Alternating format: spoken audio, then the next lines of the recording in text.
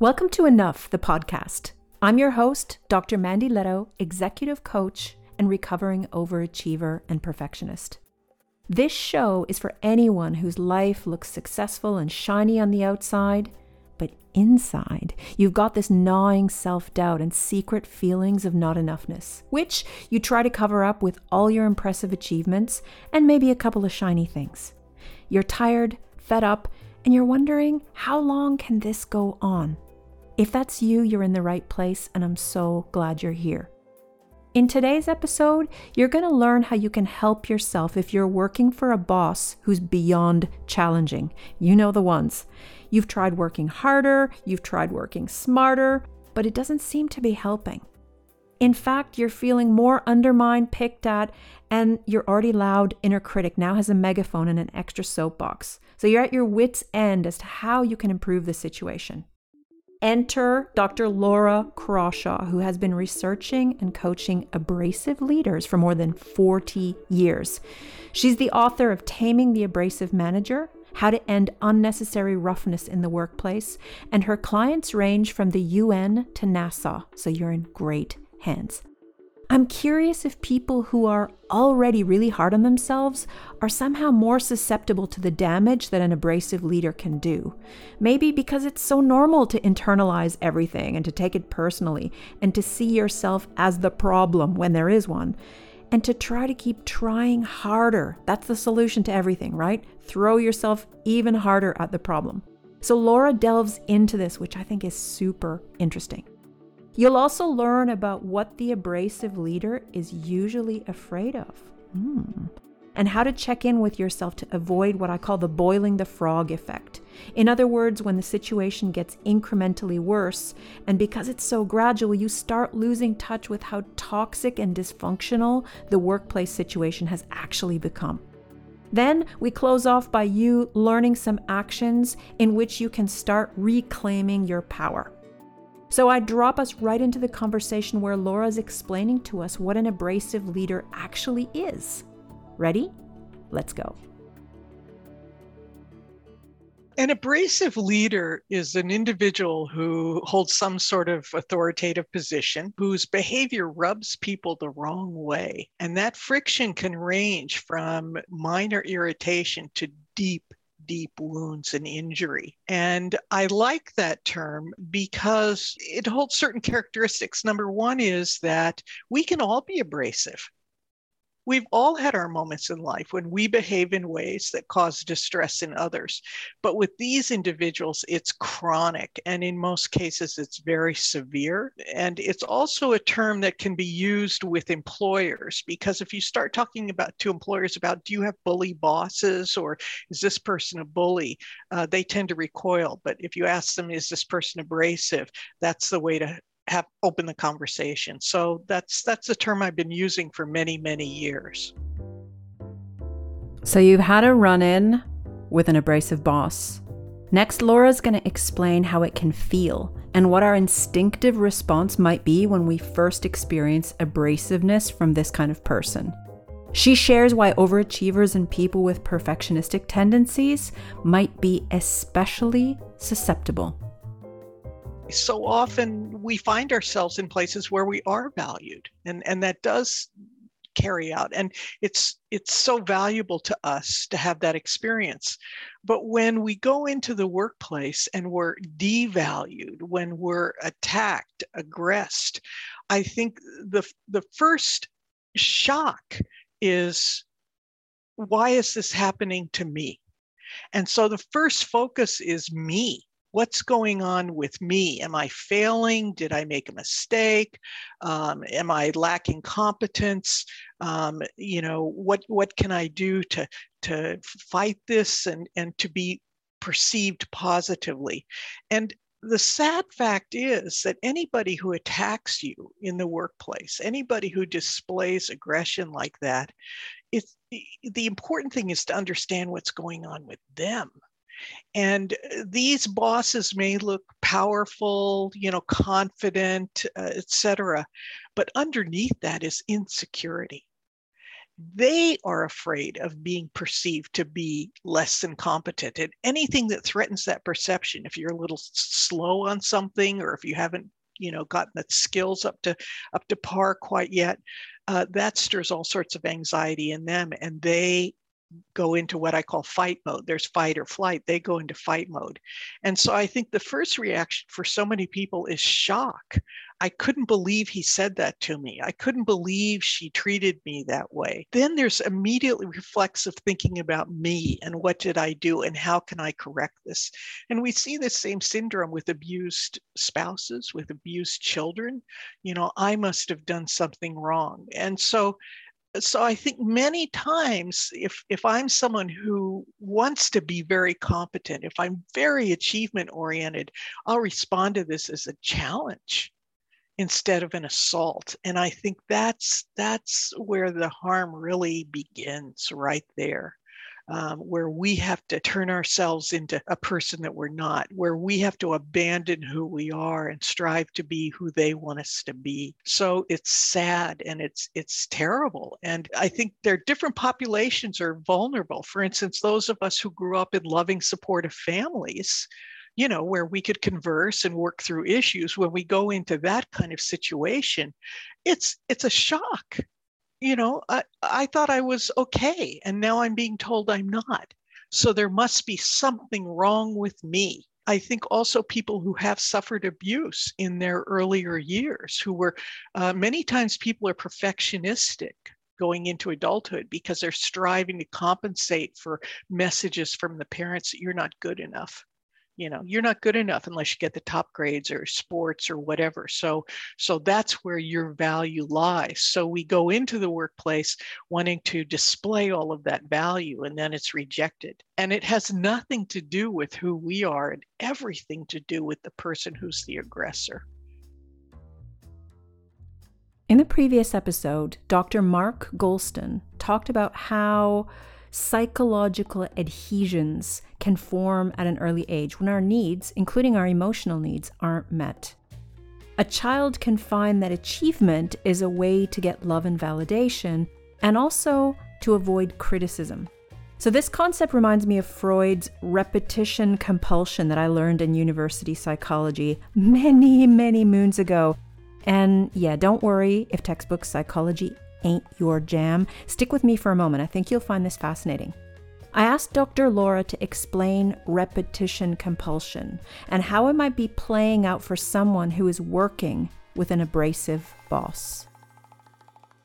Freud was initially a biologist, and he observed animal behavior, and then he observed human behavior. And essentially, he identified the concept that we all have anxiety all the time. It's a natural state of things, just like animals have anxiety. What are they afraid of? They're afraid of being killed or, losing the relationships that they have. And as humans, he felt the two greatest fears are annihilation and abandonment. That psychological annihilation as well, which is what we face when we go into the workplace and we're not loved, we're reviled or threatened in some way. And so what can happen is, particularly if this occurred in one's childhood, it can sort of calcify into a repetition compulsion of, I'll get it right this time.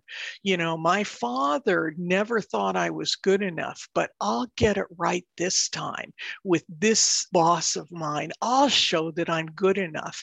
And so this terrible cycle of trying to prove what happened, trying to correct the earlier dramas in childhood, they get carried forward. And what happens is people abandon themselves and allow themselves to be abused. And it's so sad that they keep reenacting these cycles. So the key really is to come to value oneself and love oneself. And if you're being treated badly in the workplace, how am I going to take care of myself? And I'm worth more than this. I'm worth being treated better than I'm being treated. People should be able to go to work and just do the work and be treated respectfully. I mean, that's the way it should be. But no, sometimes we set ourselves up because of what we bring in from our childhood. So, I'm going to prove to them that I'm worthy, even though my father never saw me that way, or my mother always undermined me. This time, this is my opportunity. And sometimes it is. Sometimes we go to work and have wonderful experiences, and it's great. But sometimes we encounter somebody who is abrasive, who engages in bullying behaviors. And that's when I hope the alarm bells go off in terms of self-care and self-compassion. So repetition compulsion, or even awareness of the psychological adhesions, to use Mark Goulston's term, that might have underpinned that repetition compulsion, that stuff is not conscious insofar as I understand it. So thinking back on some of the abrasive bosses or colleagues that I worked with, I was never consciously thinking, oh, right, here I am operating on old patterns. Like, this is all my not enoughness and my fear of being unworthy and unlovable. This is all playing out here.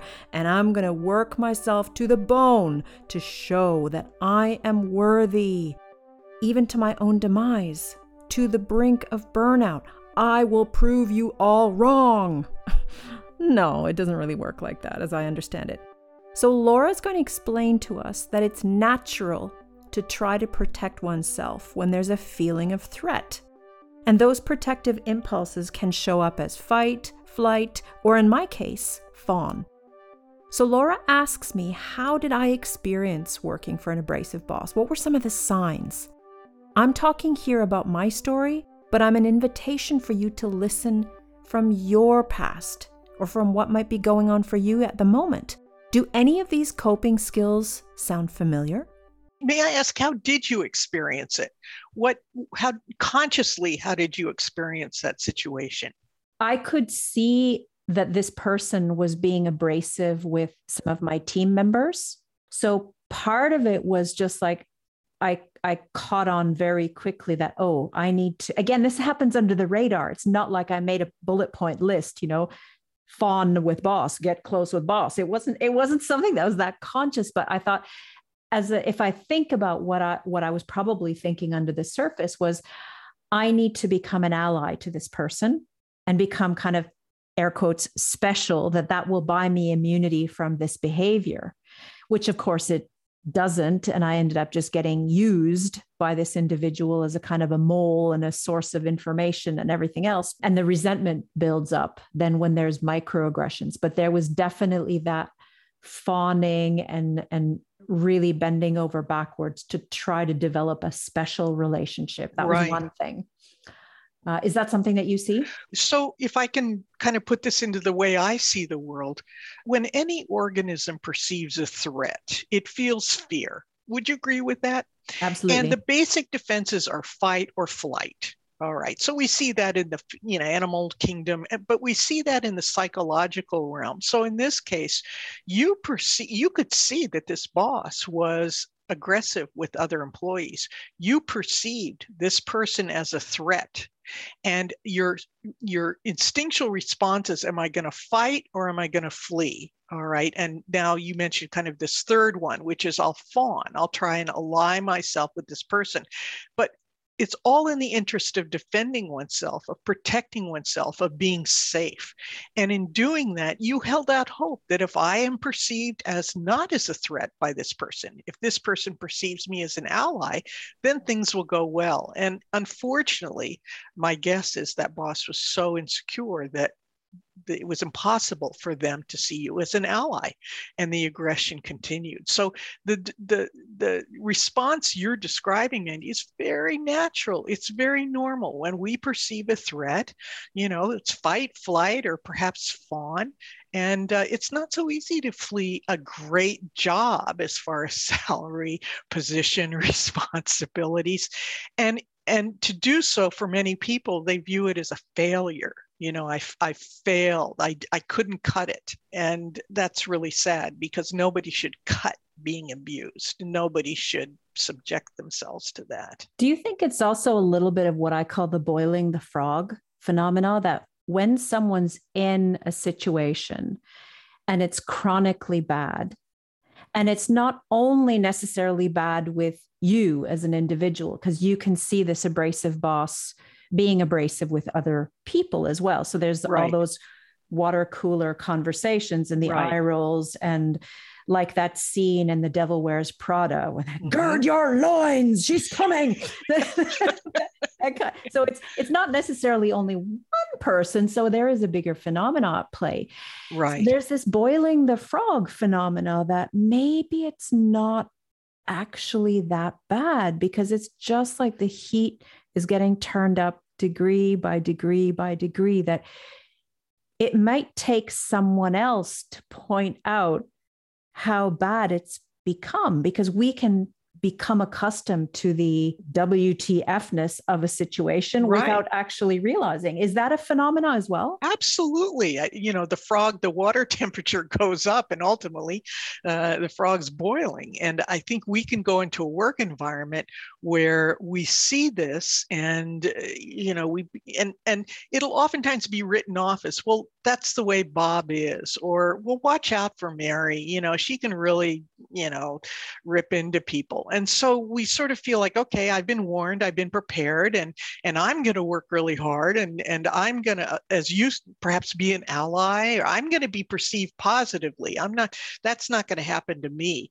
And then over time it does. And, I think many times we maybe don't deal with it. Well, she had a bad day, or, well, yeah, I was a little slow at this, or, well, we aren't making the profits. And so we rationalize this person's aggression in the interests of our own survival, until in doing that, we constantly abandon ourselves. We constantly say, I should tolerate this, or I'm not worth treating respectfully. And it can be very gradual until finally we boil, or it boils over, or we deteriorate. I think in your interview with Megan Carl, she talked about how it was just progressive, and it grew over time, and she worked harder and harder to kind of deal with it, and to keep things stable, and to manage her survival until it hit a breaking point. Laura just mentioned Megan Carl, Nike's former head of basketball for North America, whose mental and physical health were on the brink while she was working for an abrasive boss. 3 different ones, in fact, who turned out to be bullies. If you haven't already listened to Megan's powerful story, check her out on episode 31. I'm curious if this gradual effect was happening for her too. Oh, sorry. Excuse me, just a minute. Hello? Mandy, this is Megan Carl. Are you there? Oh my God, you will not believe the timing of this. I'm so glad you called. Mandy! I've just been talking to Laura Crawshaw. Oh my gosh, my Portland friend, the boss whisperer. Portland friend, indeed. Yes. And we were talking about what I've called this kind of boiling the frog effect. Was that your experience at Nike as well? For sure. It's interesting because I actually use the boiling the frog effect in my book, because it can be so gradual. And I think part of what happens is when you're targeted, your standard for how people operate, your etiquette, your protocols, your expectations start to take a hit. So for example, if I'm brand new to a team and I've joined the first meeting where I should be introduced to that team, perhaps the abrasive boss chooses not to introduce me and therefore makes me invisible. What is that? My upbringing would say, well, you always introduce, introductions are important. They tell us, they make connection. But so these markers start to happen. Gosh, I didn't get introduced in that meeting. And now, my name is mispronounced all the time. Now I'm being talked over all the time. Now there's a phone is ringing while I'm presenting. Now I'm being yelled at. Now, and there's all these these, as I would say, markers that I think are your pathway to what's going on. but you don't necessarily know it as it's happening. But the thing about those slights, they're additive. It's an additive hit or an additive effect that starts to happen.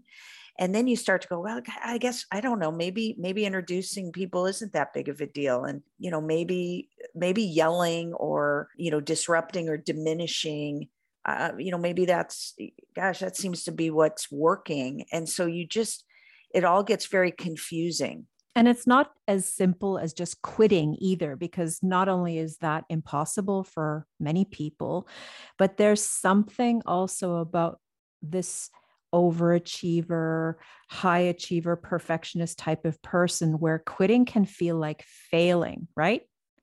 Absolutely. I mean, I think, I've interviewed, multiple people, and that theme comes up every single conversation. Because if I quit, if I walk away, then I am a quitter. I am a loser. And ultimately I have failed. The other side of that is obviously then, and I hear this all the time, Mandy, is just, I can't let the bully win. And even friends of targets, you got to suck it up. You can't let the bully win. You leave, the bully wins. And so it just is this weight of, I've got to be the definition of winning that I have prescribed to for so long. And we need a new definition of what the actual win is, because to stay can be acquiescing to a system that wasn't built to support us, and can be acquiescing to mistreatment, and therefore just complete loss of our own self and our own value. And so perhaps the win is in walking away. With my own coaching clients, I hear a lot of, well, that's just how finance is. It's the industry. Or that's what they pay you for. The industry's full of boss holes and jerks. Well, that's certainly what I thought during my investment banking career. I checked back in with Laura to see whether this is a common belief that she's seen in her extensive experience of interviewing people who've worked for abrasive bosses. Because for the overachievers and those with proving tendencies, this is where the danger of burnout and mental health challenges can set in. Let's see what Laura has to say. I think there's this belief that I should be able to handle this. And to not deal with this means I'm weak. I should be able to handle this. I'm an adult. I'm in the workplace. Yes, she's making, the nasty comments, public nasty comments about me or undermining me or whatever, but I should be able to handle it. And that's, if you think about that concept of, if we're attacked in the street, the concept of, well, I should be able to handle that. I shouldn't be physically injured, and I shouldn't be psychologically injured by that. I should just bounce right up and move right along, and I'm weak if I don't. I think we have a tolerance for assault in the non-work world. We have an acceptance that it's traumatic and we shouldn't have to just bounce back or tolerate it.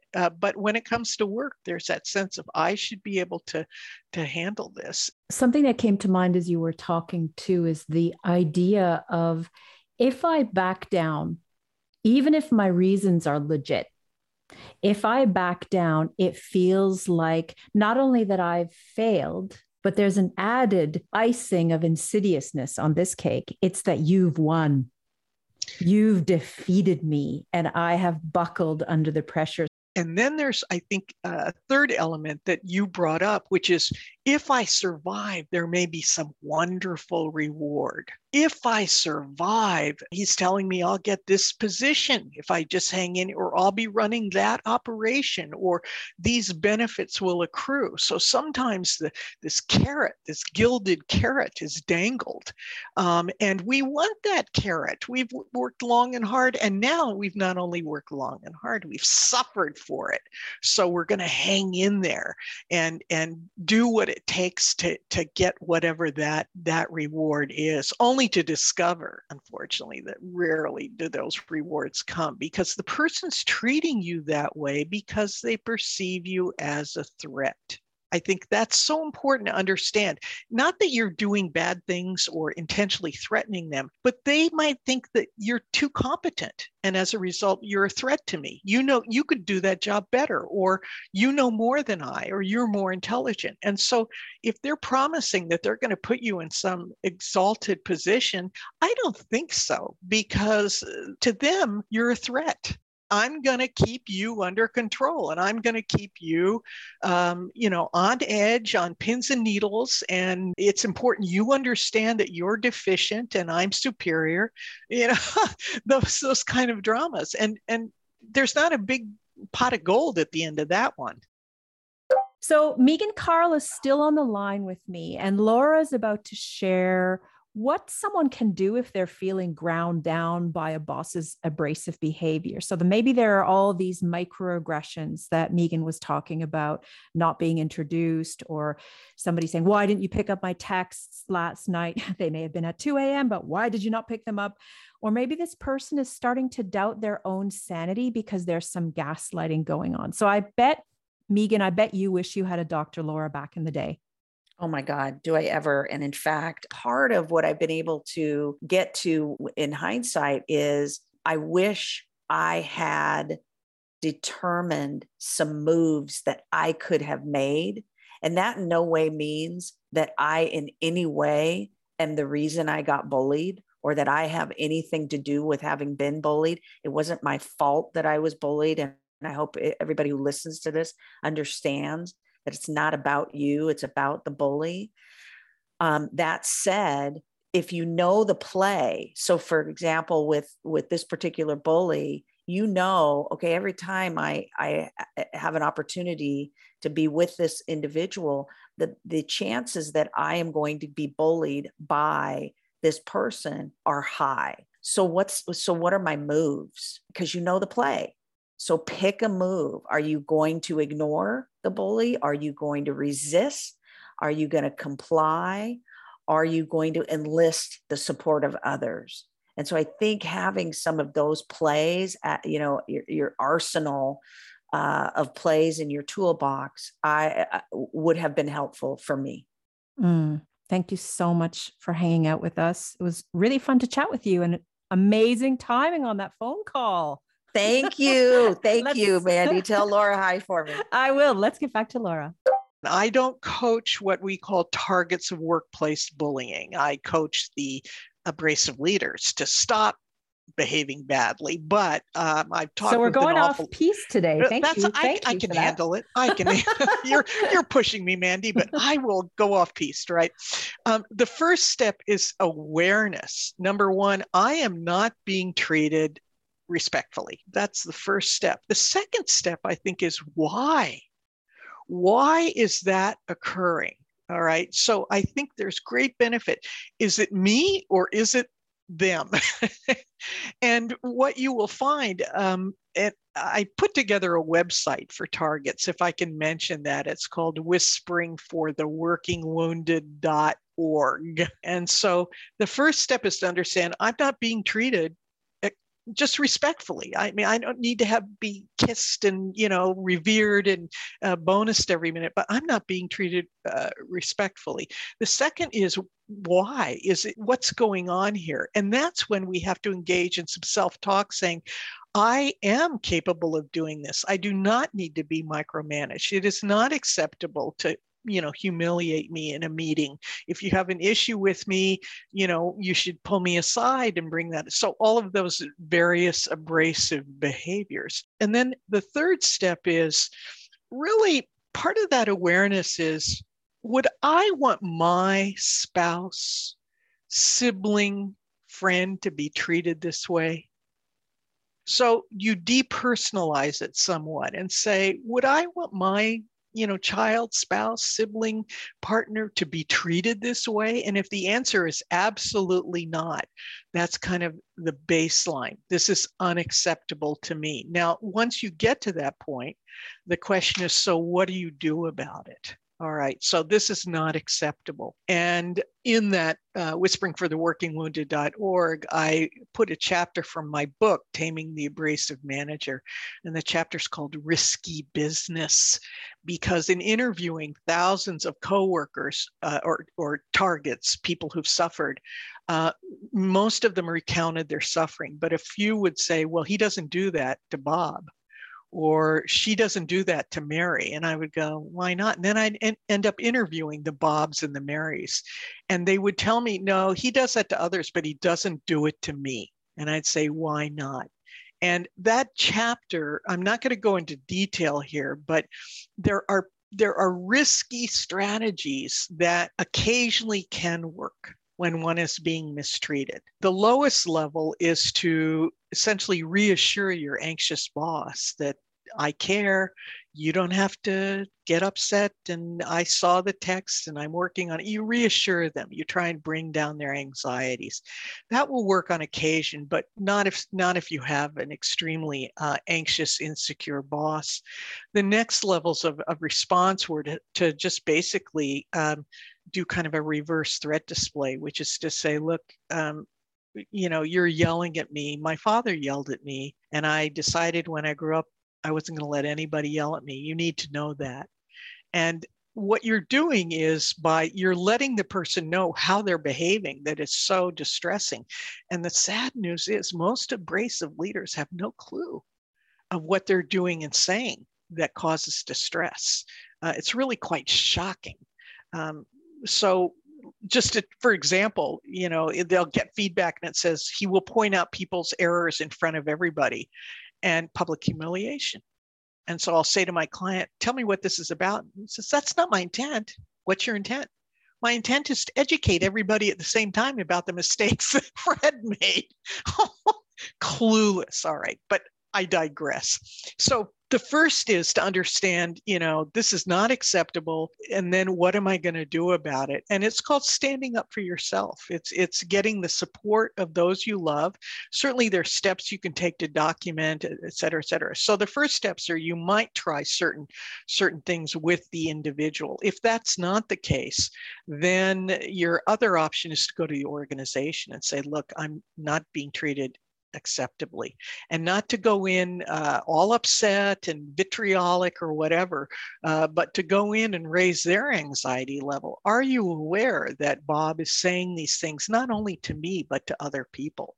And, my thought is that Bob might really benefit from some coaching because other people feel he is very abrasive. I've heard people use the term hostile environment, et cetera. That's where you're informing.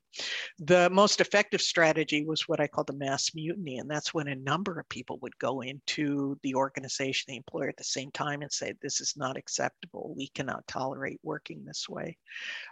So those are some strategies, but ultimately,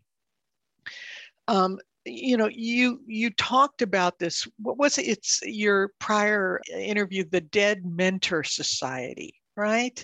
Which is if you're struggling to love yourself and support yourself and take good care of yourself because you're so distraught, then to look to those who've loved you and, who have faith in you and say, listen to what they would say to you.